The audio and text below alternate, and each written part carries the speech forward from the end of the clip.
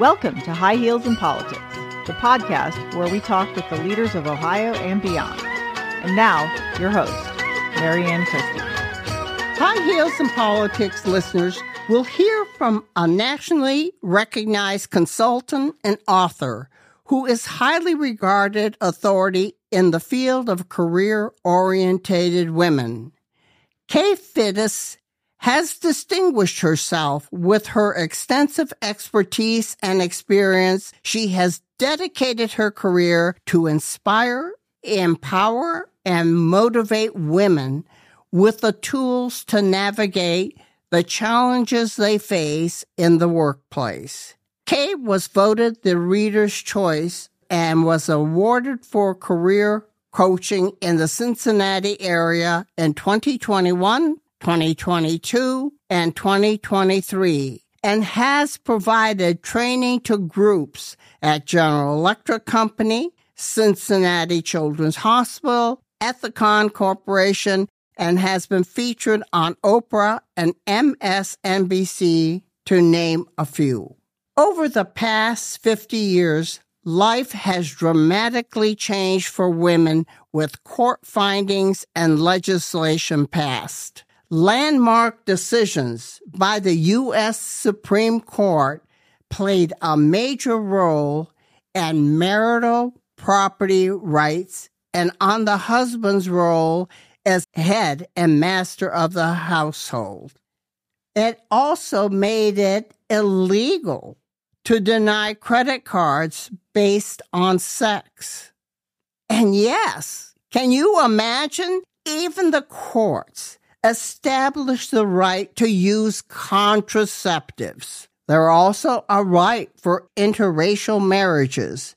It prohibited sex-segregated male and female help-wanted ads and banned employers from forcing pregnant women to quit their jobs. All this was changed in the 1980s. Now, some of these legislative milestones for women, I want you to know, were the 1963 Equal Pay Act, the 1964 Civil Rights Act, and the 1972 Title IX. Women today have access to education, employment opportunities, and reproductive rights that were legally banned. As High Heels in Politics host Mary Ann Christie, I met Kay Fittis when she was a guest speaker at a women's leadership organization.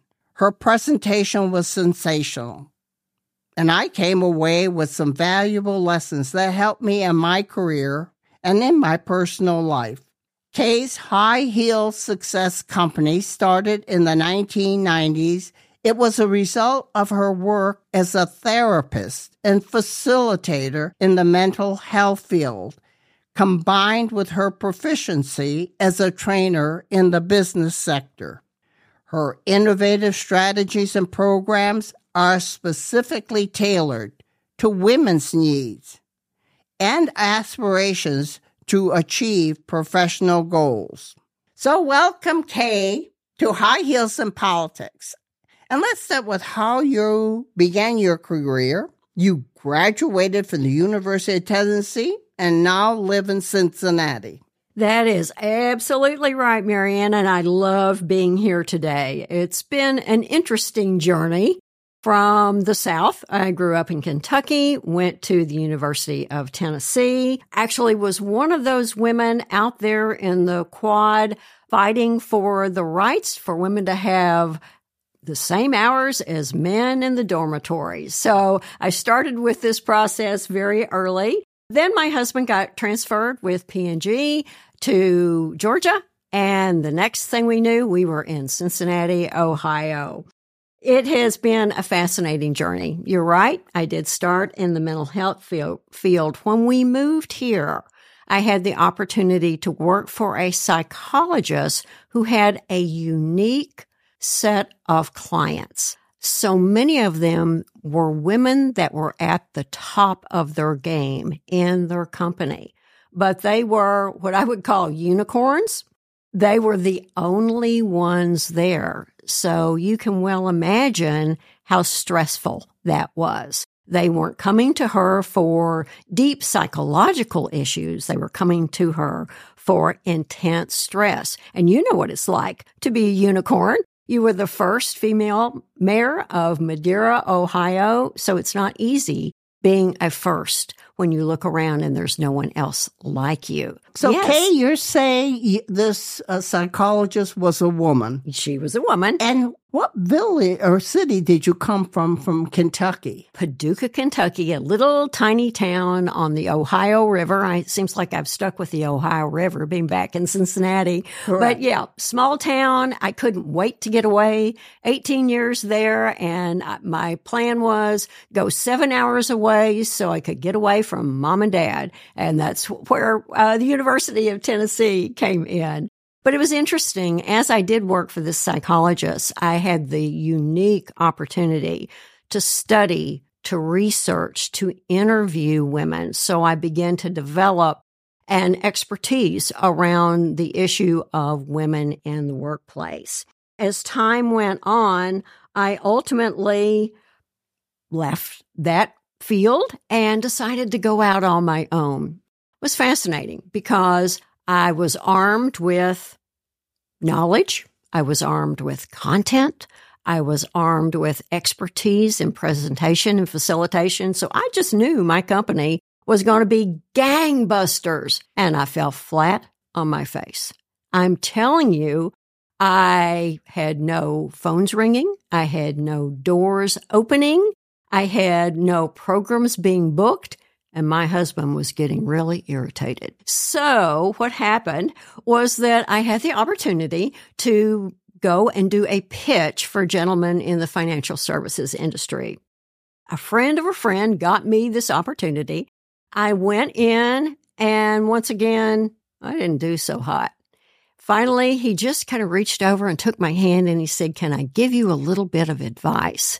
And I kind of choked back the tears a little bit, and I said, "Sure." He said, "I had no idea who you were coming in. You need some visibility and some credibility." He said, "You didn't give me any concrete reasons why I should hire you for the women in my company. I had no sense of benefits with you." And finally, he said, "You just could not articulate your pitch." And I said, "Okay." And I went back to my car and I sat there holding the steering wheel, sobbing, and said, "What don't I know that successful women do?"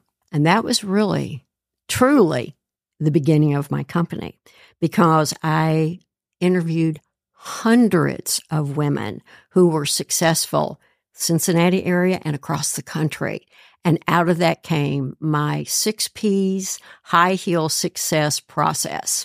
And it has changed the lives, literally, of hundreds of thousands of women. I agree, because you sure left me with some good knowledge about how to behave or how to assert myself in the midst of a meeting or a boardroom. Excellent. Kate, you're the author of that Achieving High Heel Success, 50 Ways for Career-Oriented Women to Succeed and How to Raise Your Self-Esteem. Talk about what strategies you generally recommend in these presentations. Presentations are part of the 6 P's.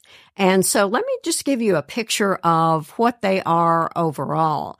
They are powerful personal esteem. How you think about yourself when you wake up at 3 o'clock in the morning and nobody else is around. Powerful personal esteem, or professional esteem, Issues like negotiating your salary. How visible are you in your workplace? Then, powerful verbal language. When you speak, are you articulate? Do you use add-ons and fillers and hedges in your speaking, which are all power-robbing for women? Then, power nonverbal language. When you walk into a room, does someone say, "Oh, there's somebody I know that I need to get to know"? And then power presentations. Whether you're talking to 5 individuals or 5,000, Can you command a room? Can you deliver a message with a sense of a punch? And so people walk out of there with what you had to say on their lips. And then finally, power packaging, meaning self-packaging. Are your goals and the package from your head to your toe in alignment with really where you're going and what you want to do? In my books, I go into many, many skill sets and strategies that are necessary to master those 6 Ps. If you can do that, I can just about guarantee you're going to see a higher level of success. That area in your book about self-esteem, it's part of the Hamilton County, and for people who don't know where Hamilton County is in Ohio, it's Cincinnati.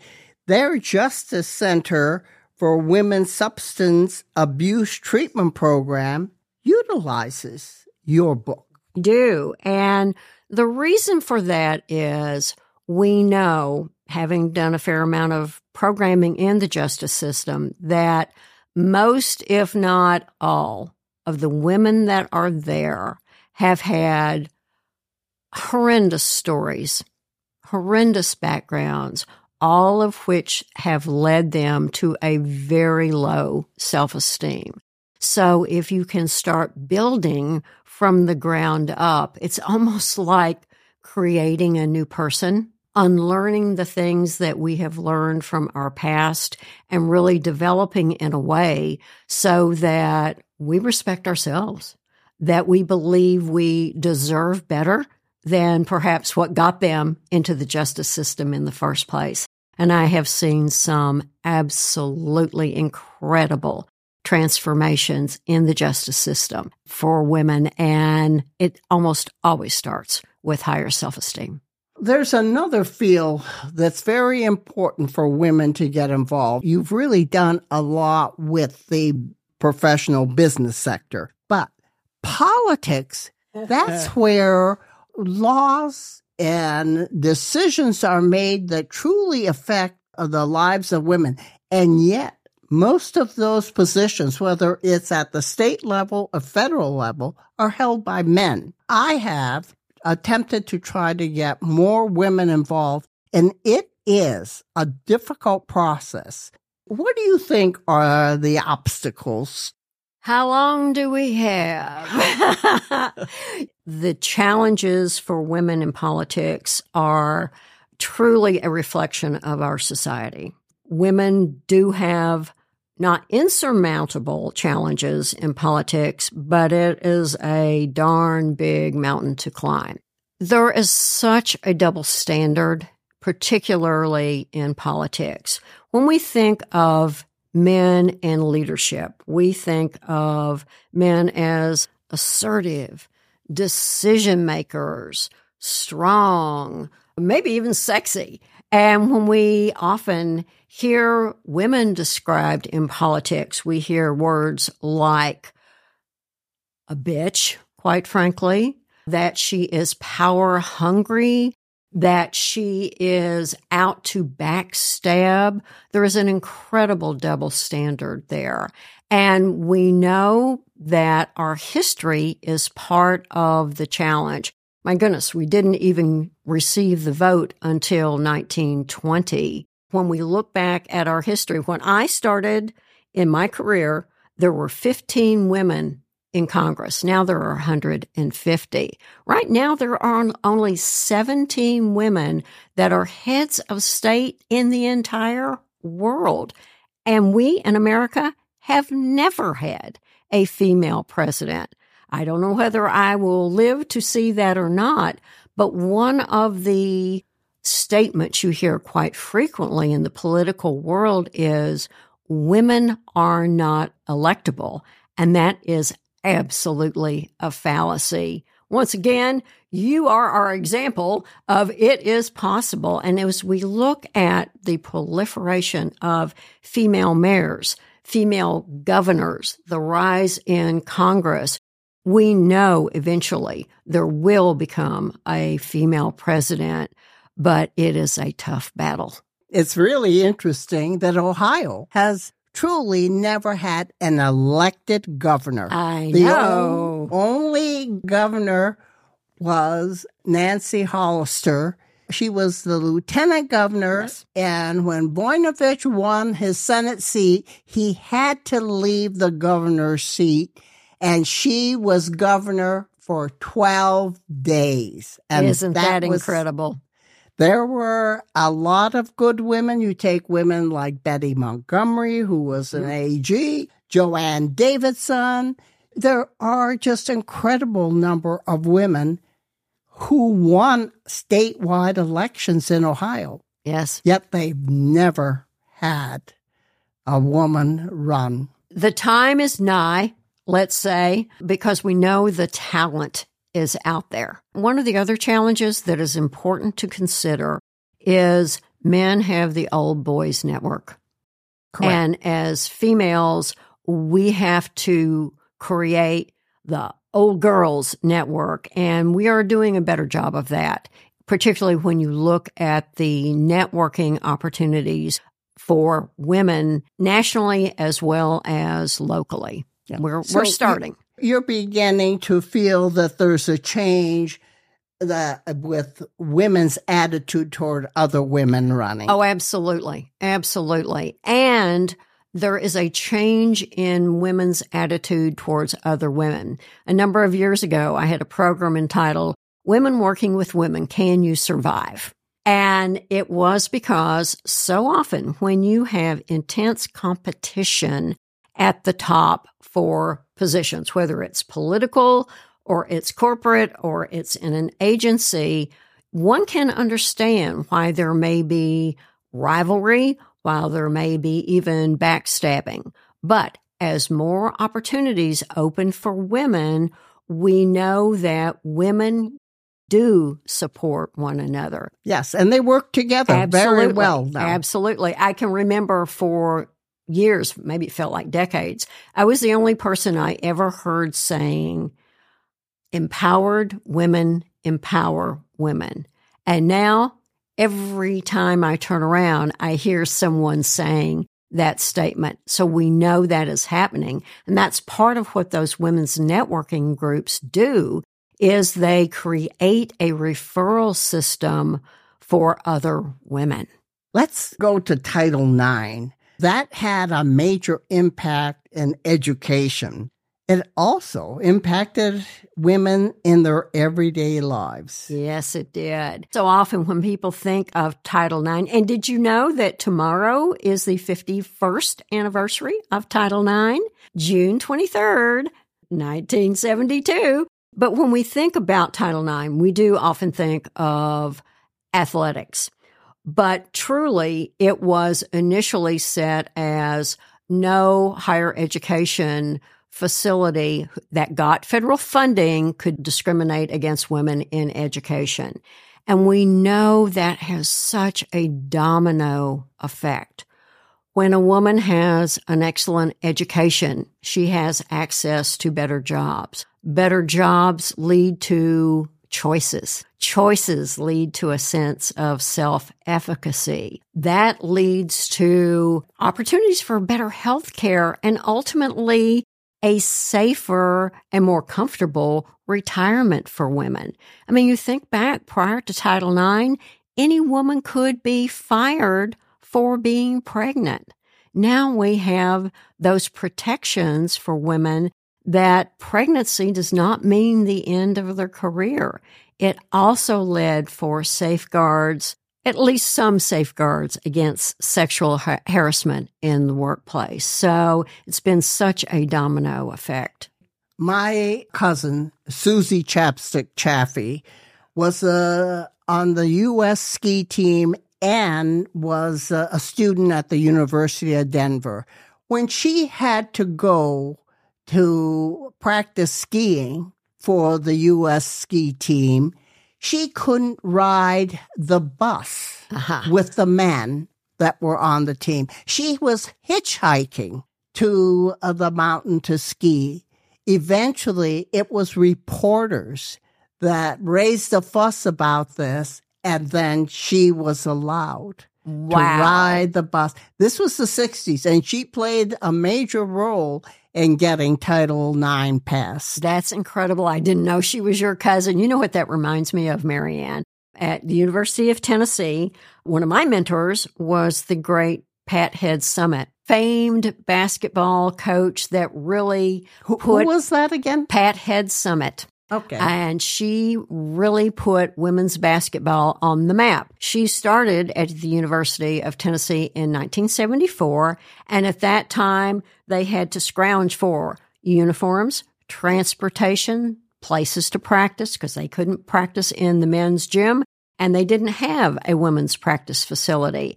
And the only way she could go about funding this new basketball team for women was bake sales and car washes. Unbelievable. We have come a way. Yeah, and people don't understand. We're talking the 70s and 80s. That's right. Which is only 50 years ago. That's right. It was a blink of an eye. Kay, your commitment to gender equality and deep understanding of the unique challenges faced by women in society has made you a trusted advocate and mentor for women. What do you see with the changing attitudes toward women's roles? That's interesting, Marianne, because I strongly believe that the greatest changes will come from two arenas. One is a change in parenting, that our parenting roles are more diverse, less gender specific, and we would be raising our children very differently. So that's one arena. The other is the importance of men in equity. When in corporations where you see women making some of the strongest advances, there are male advocates, particularly at the top of the hierarchy, and they are fighting for inclusion and diversity. They are pulling women into their board of directors. I mean, let's think about it for a moment. When I started my career, there were no female CEOs in any Fortune 500 companies. Now there are, I think, around between 53 and 57. So I see some dramatic positive changes, but I am also discouraged because we know that prior to the pandemic, Pew Institute said it would be approximately 50 years before we would see equity. Now I have seen statistics that indicate it may be as much as 131 years before we reach equity. I sure as heck am not going to see it. My daughter and daughter-in-law are not going to see it. Even my granddaughters are not going to see that. So it's important that every day we are making strides. Every day we call out sexism as we see it. Things like performance bias. Men tend to be given opportunities for their potential. Women, on the other hand, are expected to perform first in their job, and then maybe they will be given an opportunity. So it's good news, bad news. I think about the late Desmond Tutu, who said, if you are neutral in regard to injustice, you are on the side of the oppressor. So it's important that every day, step by step, even baby steps, both men and women look at their own bias, look at what they can do even in a small way to change the landscape. I'm very fond of the quote by the famous feminist Gloria Steinem, who said, the first job for all of us, both men and women, is not to learn, but to unlearn. There's a lot we have to unlearn. When we opened this podcast, I talked about men had been the head and master of a household. Now, many young women today don't understand what that meant.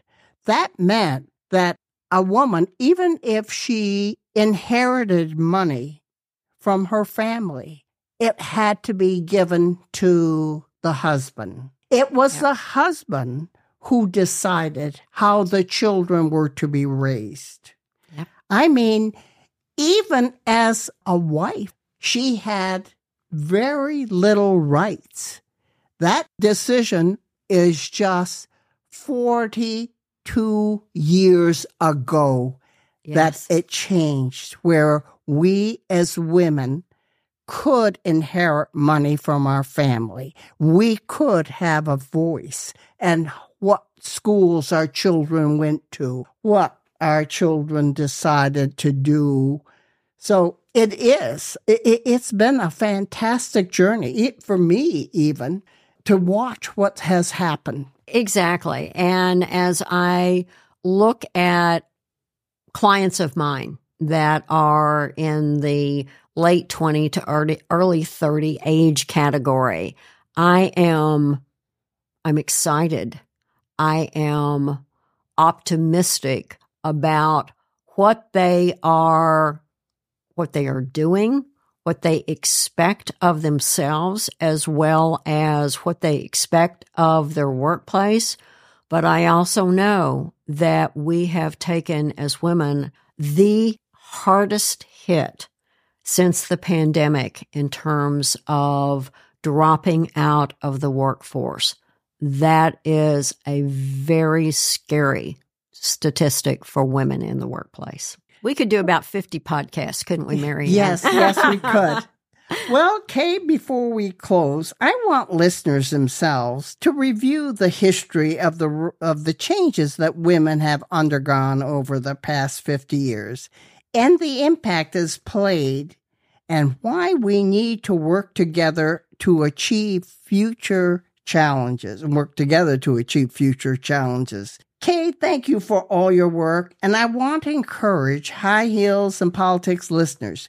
If you're considering engaging professional help with your career, you should read Kay's books, or even better, contact Kay Vittis herself. Tell us a little bit more about this, and then how can people contact you? Oh, I would be excited to have them contact me a lot of different ways. I am going to put out an offer. So for the first 10 women that email me, text me, or call my office, I will give an opportunity for a complimentary 45-minute consultation. And here's how you go about doing that. The office number is 513-561-4288, or you can text 513-314-7083, or you can email me. That's Kay at HIGH, healed, HEELED,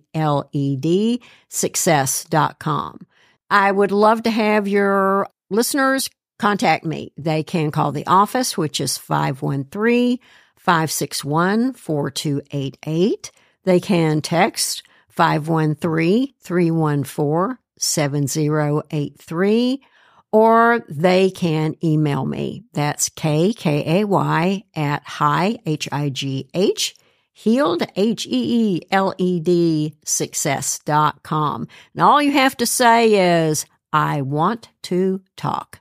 And we will get you hooked up, and we will spend some time together seeing how High Heel Success might be able to help you rehab your career. Where can they get your book? Oh, easy. You can get that on Amazon. You can go to my website, which is highheeledsuccess.com. And I do encourage you to look at other resources that are there, as well as there are a heck of a lot of freebies. If you go, for example, to our library, our newsletters are chronicled all the way back to 2012. And each of those newsletters has a women's career topic that goes into quite a bit of depth. It's like getting a master's in career just by going to the website. Plus, as part of those newsletters, there's a section called Kay's Corner, 3 actionable steps you can take immediately to make a dent, let's say, in your career. Plus, you can get a white paper that talks about 6 self-sabotaging mistakes women make in the workplace, or you can get a career assessment, 57 questions. Don't get scared off by that, but a real in-depth look at how am I really doing? So I'd love to have them go to the website. And you're right. You and I could have many more discussions about power positions for women and how to succeed, whether it's in business or politics. That's so true. And let's stick with the mantra, empowered women, empower women. Thank you. High Heels in Politics is produced by Marianne Christie and Ryan Kulik. Engineered by Ryan Kulik. Music by Sharad Sateh. Subscribe to High Heels in Politics on Google, Apple, Spotify, and all of your podcast networks.